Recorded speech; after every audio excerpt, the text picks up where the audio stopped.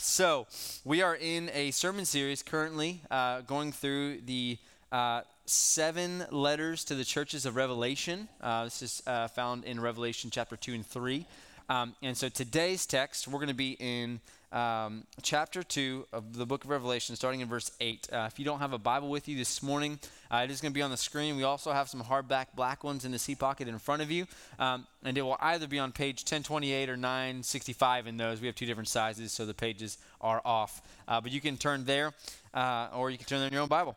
And so once again, it's Revelation chapter 2. If you're able and willing this morning, if you could stand with me for the reading of God's word, we're going to read together. So Revelation chapter 2, starting in verse 8. Providence, hear the word of the Lord. And to the angel of the church in Smyrna write, the words of the first and the last who died and came to life. I know your tribulation and your poverty, but you are rich, and the slander of those who say that they are Jews and are not, but are a synagogue of Satan. Do not fear what you are about to suffer. Behold, the devil is about to throw some of you into prison that you may be tested, and for 10 days you will have tribulation. Be faithful unto death, and I will give you the crown of life. He who has an ear, let him hear what the Spirit says to the churches. The one who conquers will not be hurt by the second death. This is the word of the Lord. Thanks be to God. You may be seated.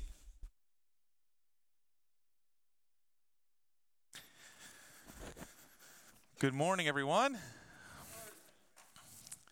I want to thank Eric for being a stud because he is up here doing the hosting after having dental work done that didn't go great for him. And if you ever had that, it's miserable, right? It's rough. So big ups to Eric for doing that. Though, I did have one dentist story. I just thought about it while I was walking up here, and it was good. Every time I tell someone, when you first meet someone, they ask you what you do, I'm always like, oh man, here it goes. Because I have to say I'm a pastor.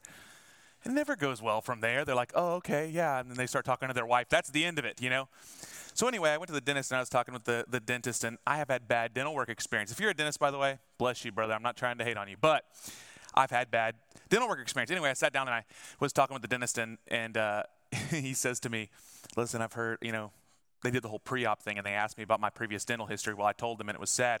And so then the guy comes in and he says, I heard that, you're a little bit, nervous and afraid around dentists.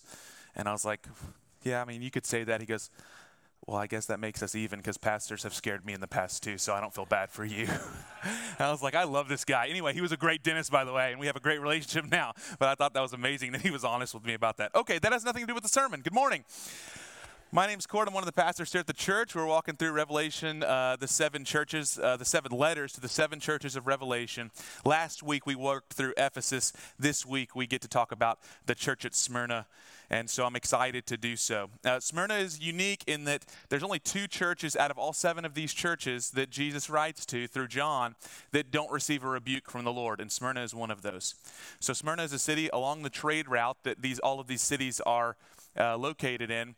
Smyrna is just north of Ephesus. So Jesus is kind of making his rounds on this trade route, and he's going to speak to Smyrna in specific. Because this letter doesn't have a rebuke from the Lord, I want us to have an aim that's a little bit different. Number one, I want us to receive the encouragement from the Lord that's provided here to this church where it's appropriate. And then also to hear what we can learn from the warning that Jesus gives them, because he kind of gives them a prophetic warning, and however we can apply that, I would like to by the help of the Spirit. And so before we jump into the text, let me pray for us. If you'll bow your heads, I'll pray that the Lord will speak to us through his word. Father, thank you. Thank you that your word is true, that we don't have to search for truth anywhere else. Thank you, Lord Jesus, that you're still the chief shepherd, the good shepherd of your church. Thank you that you even now are speaking to us through your word. And so, Holy Spirit, we ask now, would you open our hearts to receive, our minds to hear and understand? Lord, we long not to simply go through the motions, but to hear from you in a way that transforms us and changes us from the inside out. So we do submit to you now in that way, so that as we approach your word humbly, that Holy Spirit, you would minister to all of our unique needs. That's our request. Minister to us uniquely as we desperately need it. We ask these things in Jesus' precious name. Amen. Okay, so I'm going to read through this. Let's start in verse number 8. It says this, to the angel of church of Smyrna write, the words of the first and the last, who died and who came to life. Jesus says to them, I know your tribulation and your poverty, but you are rich. And I know the slander of those who say they are Jews, but they are not. They are of the synagogue of Satan. Do not fear what you're about to suffer. Behold, the devil is about to throw some of you into prison, that you may be tested. And for 10 days you'll have tribulation. Be faithful unto death, and I'll give you the crown of life. So what we have here is there is the church, the Christians, which predominantly would have more than likely be made up of both Jews and Gentiles, who have been convinced through the ministry of most likely Paul the Apostle, but one of the disciples, through preaching, they had been convinced and they had been converted to Christ. So you got this mixed bag of both Jew and Gentile, which has been the church ever since the beginning, right? There's a mixed bag of all of us from all sorts of different backgrounds. And they're living in a city where there is the Jewish church still exists, or the Jewish synagogue still exists. Now, some of them would have been, these are their brothers and sisters they had most likely grown up with, they had most likely worshiped with. They probably had family members that were friends with their family members, and they lived in the same city. And yet now, because these people had converted to Christ, there's this Jewish community who had basically begun to hate them and had begun to slander them because they were worshiping Jesus and not what they had considered to be spiritual purity, to worship Yahweh alone. And so now they had said things like Jesus was the Messiah, which was blasphemous to these Jews, and they had begun to be angry about this. And so they started slandering them. And in particular, what we know historically, both through the Bible and through historical record, is most likely they're not just slandering them like, hey, I'm talking bad about you behind your back. They're most likely going to the governmental authorities and telling lies about them in the hopes that those Roman authorities would then exert power over them. It goes something like this. They tell a half-truth or a half-lie, depending upon the way you look at it. They say to the Roman authorities, these Christians won't worship Caesar as king, which is true, right? Which is true. The Christian church wouldn't worship Caesar as king. And then they tell the lie, which is attached to that, which says, therefore they are rebellious, dangerous, harmful group of people that should be snuffed out because they'll overthrow the kingdom. They have a desire to be violent, and they want another king to take Caesar's place. Now that is a lie. But nonetheless, it's a powerful lie because it's attached to something that's true. If you just went to the Christian church and said, you must bow your knee to Caesar, they were required to say, no, we believe that Jesus is king. And so then it was easy to persecute them, right? But they never really asked if the argument about whether or not they were violent or a threat to the state, they don't ask that question. They simply ask, do you bow the knee to Caesar? And that's a very powerful argument against the Christian church. This is what the Jews would bring to the Roman officials. We know this because Acts 17, verses 6 through 7, it says this. When Paul is planting a church in Thessalonica, the Jews stir up a mob and they say to the authorities, these men have upset the world, and they act contrary to the decrees of Caesar, saying that there is another king named Jesus. So this has already happened in other cities. It's happening here in Smyrna. And the Christians are being attacked by their Jewish brothers and sisters through political means. And as is typical, the lies that are being told about them are just the half-truths, but because they're half-truths, it makes them more credible. And so it ends up leading them into this situation of hardship, trial, suffering, persecution. And Jesus shows up and says, I know what you're dealing with. I know what's going on. I know how bad it is. And in so doing, he ratchets up the severity of it in a way that maybe you don't see at first glance. He does so in two ways. The first thing he says is, hey, it's going to get worse. It's like, okay, thanks, Jesus. Like Jesus shows up and says, hey, these guys are going to get worse. They're going to try to throw you into prison. You're going to have to face persecution, even death. They're coming for blood. It's bad.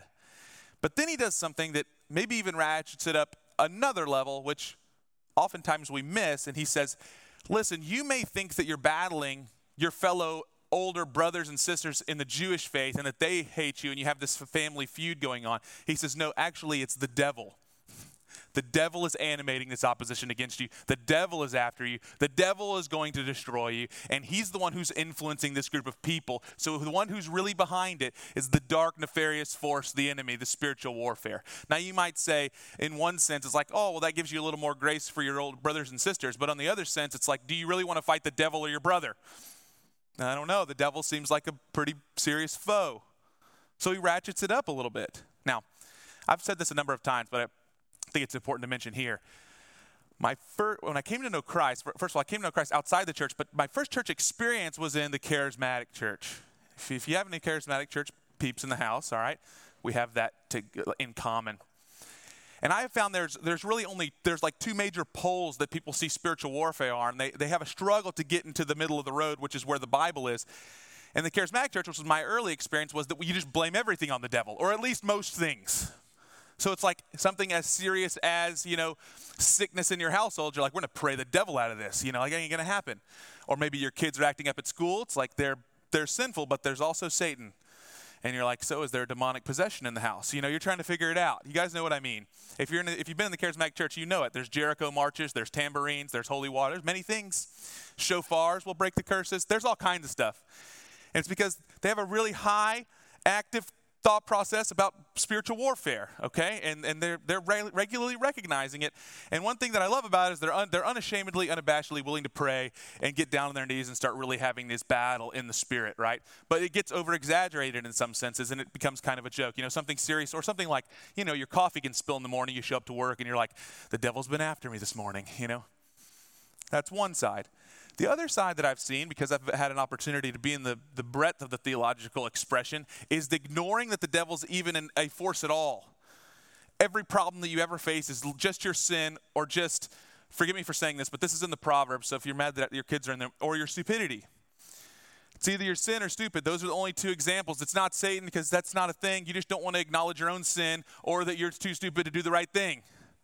And so it's a co-opting of sin and stupidity that creates what you are, and that has nothing to do with the spiritual warfare. And so all of your spiritual warfare talk is really just you trying to absolve yourself of personal responsibility, right? These are the two polar ends, right? I believe that the scripture actually leads us to a third way, a middle way, the right way. And by that, I simply mean that what Jesus is saying here is, I think it would be rejected by many today if your pastor got up and said to you, the hardship that you're facing is being animated by the devil.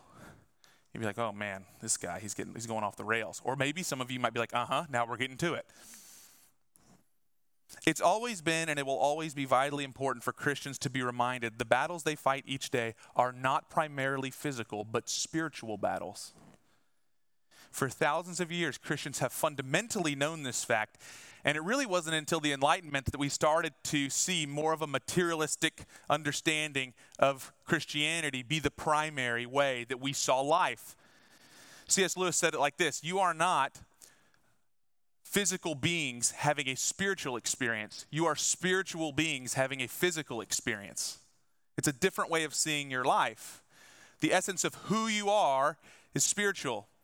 And it's being met upon birth with the physicality. This is what Christianity offers that nothing else offers. That's why Jesus, being the God-man, is very unique to any other world religion. He is simultaneously divine and human. He brings heaven and earth together in his person. That's what Christianity is. When we attach ourselves to Jesus by faith, we're acknowledging there's a spiritual, there's a physical, all under the authority of Christ our King. But we can't ignore either of those. We have to see them both. Now, what does that mean for Smyrna? Well, if the slander and the attacks that are coming from these Jews is enticed and influenced by Satan, Jesus is telling them you cannot combat these attacks with earthly means. Even though the battle may seem like it's being fought on earthly ground with earthly arguments, you're not meant to fight with earthly weapons. Our primary weapons of warfare are to be spiritual weapons, things like prayer and preaching, things like fasting and faith. That's what the Bible tells us we're supposed to battle with. You guys have read Ephesians chapter 6, the whole armor of God text. If you did any student ministry, right, you probably, I remember when we were back in the 90s, I saw on YouTube, there was this 90s youth pastor that literally wore the armor of God on the stage. And I was like, man, this is a problem. But, trying to explain it to the kids. Now, here's the thing. What we're missing here is it's what Paul is doing is trying to draw our minds out of the materialistic physical plane that we all are living our lives in, to say there's a bigger, greater battle that's happening that's beyond what you can see and touch and taste and smell and feel. And that if you don't recognize that, then perhaps you might be distracted to fight a fight that's not actually yours to fight. Now, so where do we stand here with reading what's happening in Smyrna? On one hand, we want to guard against an exaggerated worldview of spiritual warfare that would make us think that it's always the devil, that it's never sin, it's never ourselves, it's never our own stupidity, it's just, it's always the devil. That actually does absolve you of personal responsibility if you're not careful. On the flip side, we also want to guard against this pseudo-materialist view that the Christian life is nothing about spiritual warfare, that Satan's activity is not a real thing, and that there's not a prince of the power of the air that's wiring things in order to be in opposition to the church. It's just anti-biblical. The Bible tells us specifically that there is spiritual warfare going on. We have to see it for what it is. I think the best way we can do this is to be biblically minded, okay, in all of our endeavors. Be honest about our sins. So don't come home and your wife's like, baby, why did you not take the trash out? And you're like, babe, you know why? Because the devil's out for me. And he's out for you too. That's why I forgive you for all your problems, Don't do that. Be honest about your sin. I am a sinner in need of God's grace. Okay, you're confronted about that. Don't try to blame it away. If you look at the garden, this does happen, right? Adam, why did you do this? Well, it was the Eve's fault. He actually says, the woman you gave me. It's kind of it's her fault and kind of yours, And then he's like, Eve, what'd you do? It's like, there's a snake in the garden talking, And this is kind of it's a snake's fault. But why did you let a snake talk, This is kind of like a your fault thing, right? So we don't want to do that. We want to be honest about our sin, but we want to be aware of the enemy. We don't want to be duped by this idea that he doesn't exist. And we want to be prayerful for discernment, right? We want to be prayerful for discernment. There's a book called The Screwtape Letters. I have a few quotes I wanted to read for you. They won't be on the screen, but Screwtape Letters is a book written by C.S. Lewis, which is basically it's an allegory of an undersecretary demon who is being written letters by his leader or his captain, right, who's also his uncle. And this captain demon is teaching his undersecretary demon how he should tempt Christians. It's a really fascinating book talking about spiritual warfare. But one of the things that he says here, which I thought it was incredible to read. Basically, he says, it's funny how they being Christians, picture things in their mind when they try to think of spiritual warfare. They conjure up images in their mind. But he says it's ironic because our best work is done by keeping things out of their mind. He's like, they conjure up ideas of what demons look like and they think that's what spiritual warfare is, when in reality what we're really doing is just keeping them from actually seeing the truth. The demon's best work is done by blinding you, not by trying to put a bunch of things in your mind. It's incredible.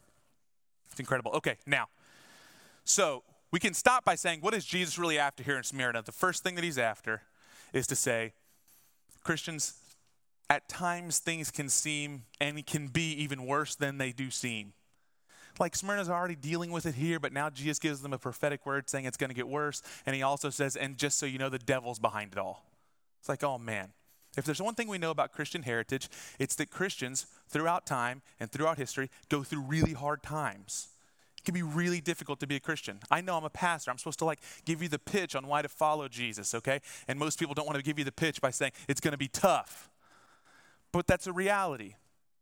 It's honestly following the evangelism strategy of Jesus. Jesus, when he meets up with Paul, he meets him on the road to Damascus and says, come, follow me. I'll show you all that you're going to suffer for my name's sake.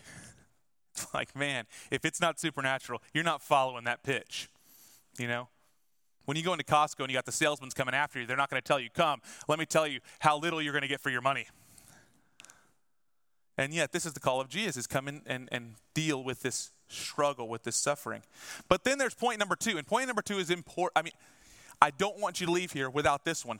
Things are never as bad as they seem for the Christian. Things are never as bad as they seem for the Christian. So they can get rough, but they're never as bad as you think they are. Listen to, and I'm just going to roll through the text. What does Jesus say about himself and about the church in light of that? In verse 8, the very first part, he says, these are the words of the first and the last. In other words, Jesus always has the last word. This nullifies all slander that's happening to these Christians at this time. Listen to me. No one else gets to have the last word about your life, even those who slander you. Only Jesus gets that. And because you're in Christ, his words about you will be true and good. In the end, there's only going to be truth, and Christ, not the slander, will be the last. Okay, then the back half of verse 8, what does he say? I'm the one who died and came to life. Jesus went through death before us. And he tells us it's not the worst thing that can happen. You're going to see this in just a second when he talks about the second death. But Christ triumphed over death, and he says, all of my people, everyone who is mine, will also triumph over death. Verse 9, he says this, I know your works, I know your toil, your patient endurance. I know your tribulation, I know your poverty, and I know those who slander you. Jesus tells the church he knows your pain. Jesus knows your pain. He's not a distant king. He's not far off. He's not unable to sympathize with your weaknesses and your trouble. He is near to us. He knows us. He knows you better than you know yourself. He calls us to be thankful, not resentful because of the pain, but be thankful because he cares for us. He will carry you in your pain. He will rescue you in your pain. Verse 9, he's going to go on to say, even though you're in poverty, you're rich. What does he mean? Even in prison, even in death, even in hardship, you are rich because you have me. Or how about this? Blessed are the meek, for they shall inherit the earth. Or Romans chapter 8, if you are children of God, then you are heirs of God. And if you are heirs of God and fellow heirs with Christ, then the suffering that you experience in this life cannot be compared to the glory that will be revealed in you at the revelation of Jesus Christ. This is Jesus' words telling us you have a soul wealth even if you are broke. Now for Smyrna, this would be tough, right? Because they're in a prestigious city, very wealthy city, but the Christians are impoverished. Why? Most likely there's this political pressure that they can't get jobs because people don't want to hire them because they're being slandered. Jesus says, listen, as hard as what you're going through is, you are wealthy in the soul. Verse 10, you will receive the crown of life, be faithful till the end. When the fight is fought, the race is run, and you die one day at the finish line, there will be a wreath that is placed on your head, the crown of everlasting life. No more pain, no more slander, no more shame, no more tears, no more depression, no more frustration, no more discouragement. There's just life and light and joy and glory forever and ever. Jesus says, don't forget this. And then lastly, he tells them you're not going to be hurt by the second death, meaning there's a first death, which is physical, but there's a second death in Revelation that says that it's eternal separation from God, eternal separation from him forever. He says you won't even be touched by this because you'll be with me forever and ever and ever. God is not mainly in the business of sparing us from the first death or the pain that leads to it. He is utterly devoted to rescuing everyone from the second death. Okay. Now, why do I point these out that it's never as bad as you think that it is? Because if we just read that and just stopped, we could go home today and say, wow, as bad as it could ever get, there's always, if these things are true for us, then that means that it can never get so bad that we would be despairing if that's true. If we really do believe what the scripture says, we really do believe that we're pilgrims in this life and sojourners in this life, and even all the circumstances we may face, if all that's true, we got a lot to look forward to because eternity is a lot longer than here on earth. And wow, what an amazing promise this is.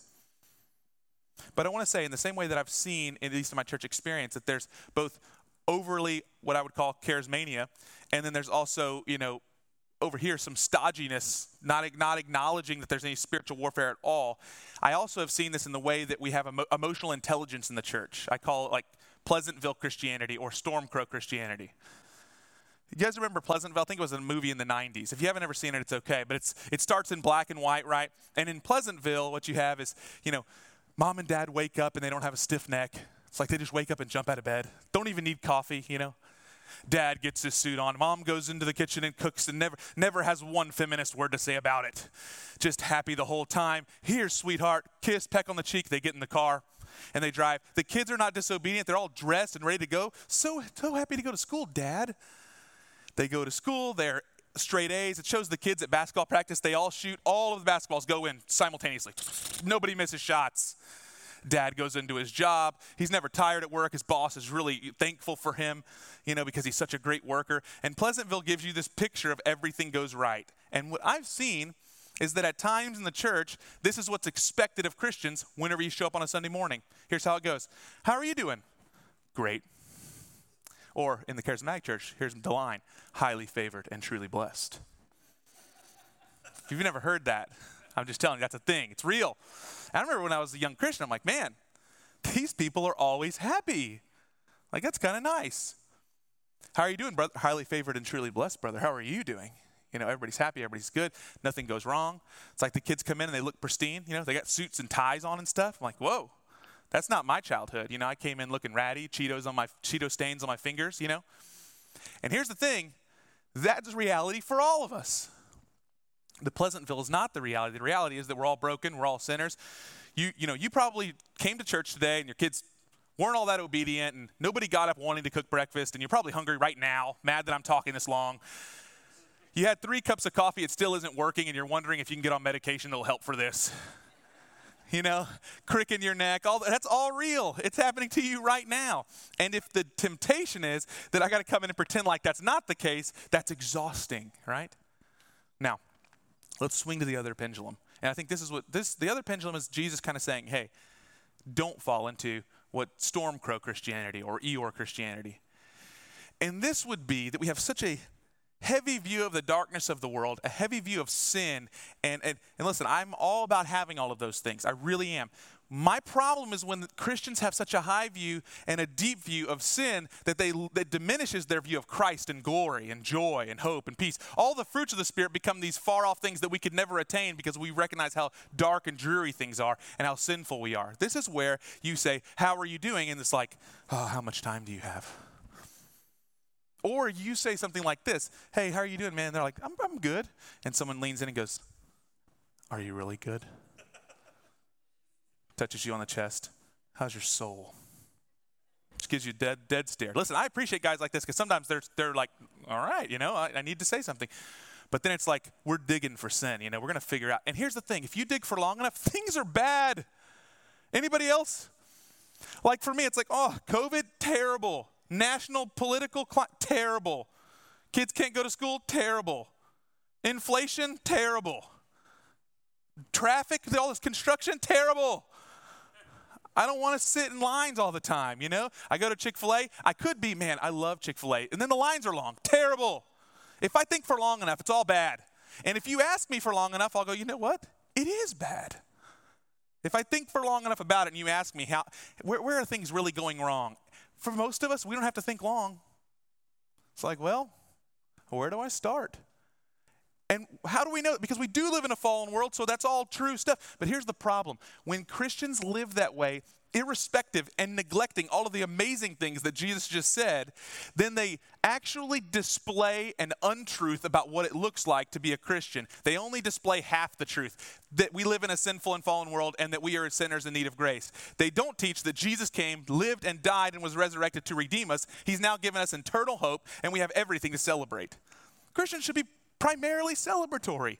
It doesn't mean we never mourn. We mourn with those who mourn. We weep with those who weep. But you know what we forget to do when we're storm crows? Rejoice with those who rejoice. Did you know you can laugh? You have now been given permission. You can rejoice. You can have a good time. You can have a good time without second guessing whether or not that good time was like just a little bit too much of a good time. You know what I mean? It's one of those Vintage 21 Jesus videos where they dub over the voice of Jesus. You guys know what I'm talking about? If you've never seen this, first of all, they're amazing, and I've never seen them, but I enjoy them. It's got Jesus walking, and they dub over his voice, and he's talking to the disciples, and he's like, Peter, I saw you smoking a cigarette behind the rock yesterday, Philip, where's your WWJD bracelet? Bartholomew, you drank too much last night. Not way too much, but just enough to make me mad. This is sometimes the view that we have of Christ and of life. And here's what I want to say. I feel like this is a defining moment for the church right now, because if we just were to be cultural critics and not look to Jesus, we have a lot to mourn over. But if we look to Jesus, we can simultaneously mourn over the losses and rejoice in the fact that Jesus still rules and reigns. He still has his hand over his church. He's protecting and guarding us. The future is secure for us. We know where we're headed. And even if all of the earthly circumstances seem to be low, we know what's ahead of us in Christ. What I'd like to do is simultaneous. I'm not trying to tell you to remove yourself from reality. I'm saying firmly root yourself in the whole reality. Listen, guys, there's a lot of things that are going wrong. Jesus is still king, and he's your king, and he's a good king, and he's a righteous king, and he's a powerful king, and he's got things under control, and he's not up there having a conference with the Trinity trying to figure out how he's going to fix the political climate of the United States of America in 2021. He's got this handled. So even in all of our circumstances, what can we do? Well, we can rejoice in suffering, like Paul says in Philippians. The church always shines the brightest when they breathe in the reality of spiritual wealth that's been given to them in Christ. And what's the call from Jesus here? And this is the last part. Faithfulness unto death. That's what he says, which sounds really intense, but man, is there some hope here. He tells them to be faithful unto death, and I'll give you the crown of life. And he who has an ear, let him hear what the Spirit says to the churches. To the one who conquered, he will not be hurt by the second death. So here's what you got. Smyrna is dealing with the threat of real, physical death. It's real. He tells them, hey, they're going to throw you into prison. It's going to be 10 days of tribulation. Some of you are going to have to face that. It's going to be tough. And Jesus still unequivocally calls faithfulness unto death. And here's what I want to say. In all of our hardship, whether it be general hardship or specific persecution, Christians, we have God's purposes in the hardship and you have Satan's purposes in the hardship. These are the two competing purposes. Think of the book of Job. Job's purpose is to harm Job's body and those around him. So circumstances first, right? God says don't touch his body. So it starts with circumstances, then it lends itself to physical harm. And he asks God for permission to do this for one reason and one reason alone. He wants him to curse God and die, right? He wants to prove that he will vocalize that God is not his God or that God is not true. He wants him to vocalize this recanting, this blasphemy, this slander against God. And it starts with the circumstances, it ends with the physical. Then you have God's purposes. What are God's purposes in Job's suffering? Well, that's the whole book, isn't it? Job's like, what are you up to? Like, I was righteous, then you did this. It's like if righteousness is the end game, wasn't I doing okay? Like they said Job was the most righteous man in the land. You'd think if he's the most righteous man in the land, you leave this guy alone, right? You don't want to make him more righteous than he already is. What's the point of it for Job? What's God's purposes? This is what the whole book's about, is Job wrestling with this. And I'm not going to pretend like I can take the wisdom literature of Job and answer it in one line, but here's what I will say. God's purposes with Job have everything to do with his relationship with Job. That Job gets God and therefore Job gets everything. And for Job to know that beyond all of the things that God had gifted him with, that's not the real gift. The real gift is that he gets God. That he questions God and God shows up and answers. Even though God doesn't have to show up and answer any of us about anything, but he loves us. Okay, so think about the suffering of Smyrna here. The suffering of Smyrna, I want you to know this. Death is not the end goal from Satan here. That's not the end game. That's the means through which he can accomplish the end game, which is the hope that they will turn away from God and slander God. It's interesting, isn't it? He's using slander in the hopes that slander will beget slander. Satan's hope is that he will harm them physically in order to distract them enough that they would recant spiritually. Another way to put this is physical death's not the goal, spiritual death's the goal. And Jesus is saying, hey, just because you physically died doesn't mean you spiritually died. Don't worry, it's a lie. Jesus is saying to face it and be faithful even unto the end. The idea here is that the most suffering and hardship that comes from the devil is a game of distortion and distraction. It's a way for us to think that what's happening circumstantially and physically is the priority of our lives to distract us from what's happening spiritually so that we will capitulate spiritually, which is really the main thing that the devil cares about in the first place. If you've never heard of this book, it's called The Art of War by Sun Tzu, very old book. And it's talking about battles and how generals should look at the battlefield. And listen to what he says here. The whole secret lies in confusing the enemy so that he cannot even fathom our real intent. Let me say that again. The whole secret lies in confusing the enemy so that he cannot even fathom our real intent. Satan's whole aim is to confuse you so much that you don't even know what he's really after. And so you might go to protect that which is physical, and what he's after is spiritual. You try to protect your circumstances. He cares nothing about them. He could care less if you were wealthy or if you were poor. He cares if you love Jesus. If you're rich and you love Jesus, he hates you. If you're poor and you love Jesus, he hates you. He does not care about the external because he knows the real end game is in the soul. And if you use the example of Peter walking on the water, we know that ultimately the distraction was the circumstances in the storm, and when he turned his eyes away from Christ, he sinks. He's in the storm still, but Jesus is in the storm with him. It's Hebrews chapter 12, looking to Jesus, the founder and the perfecter of our faith, the A to the Z. We look to Jesus, and then the storms ultimately disperse. So like Smyrna, we will always find ourselves faced with hardships and trials. Some of them will be specific, like persecution for Christianity, and some of them will be general. But nonetheless, they will be animated by an enemy. And the question becomes, how will we be faithful to the end? How will we be faithful until the end? Well, I think there's a lot of ingredients to faithfulness, and I could go over it for a long time. Trusting Jesus, being courageous, strength, unity, all of these things. But I think maybe the most helpful thing we could do is say, what's our first step towards faithfulness? And the first step towards faithfulness that I can see is Hebrews chapter number 12, which is on the heels, not ironically and not coincidentally, of the Hall of Faith. So if you want to know about faithful people, you read Hebrews 11, all these faithful people, right? I mean, I can go on and talk about them, but it's Abel, and it's Moses, and it's Enoch, and it's Noah, and it's David, and it's Joseph, and it's Rahab. It's all these faithful acts of obedience. But then Hebrews 12 starts and says, therefore, since we're surrounded by so great a cloud of witnesses, let us run our race with endurance. How? Looking to Jesus, the founder and the perfecter of our faith, who for the joy that was set before him endured the cross, despising the shame. What did he do? He endured the suffering. He faced down the suffering. Who did he do it for? You and me. So what's the answer of faithfulness to Jesus? It's just completely destroying the lofty arguments coming at us from the enemy that are always aimed at distracting you from your eyes being on Jesus. Listen to me. Even when the arguments are morally neutral or even good arguments to have, as long as he can get you to have arguments that distract you from Jesus, he wins. Are you hearing me on this? Morally neutral things and good things, if they ultimately turn you from Jesus, are winning battles for him. And that's what he's after. Suffering is this way. If I can tear you down, then maybe you'll go after something else to comfort yourself. If that something else is not Jesus, I win. I'll tear you down, whether it's physically or circumstantially, and then maybe you'll start thinking, you know what? Why is Jesus forsaking me? Why is he leaving me here? Why is he allowing this? This was Job's argument. But if you still obey and worship Jesus like Job did, it's a losing battle. In fact, at that moment, he's got danger zone written all over you because you are not his, and he hates that.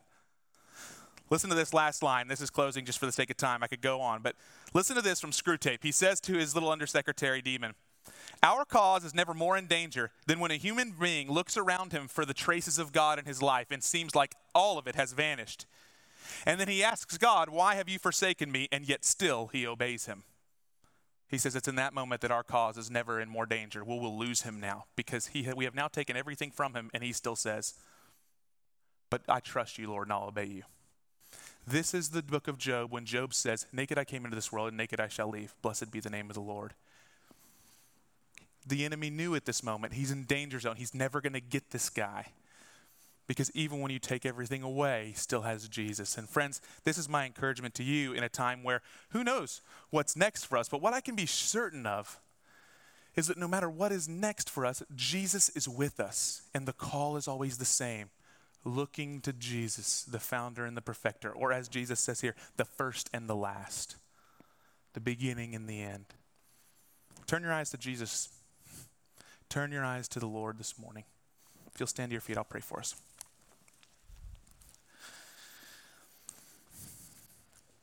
Father, I confess to you that I don't know the various types of hardship, the various types of trial, the various types of suffering in the room, but I know, Lord Jesus, that there are those who suffer, those who are in travail, those who are in trial. God, prevent us from pretending to be in Pleasantville. Prevent us from not seeing the joy that's in you and only being in Stormcrow.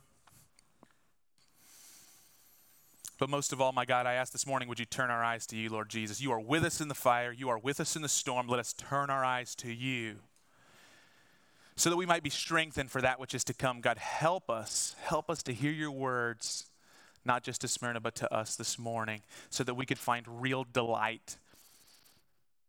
And finally, Lord, we ask that you'd keep us aware but not obsessed about spiritual battles. Keep us aware but not obsessed. Because, Lord, it's more than it's about sin, Satan, suffering. Jesus, it's about you, our Savior, so help us. Help us to turn our eyes to you. We ask these things in your name. Amen.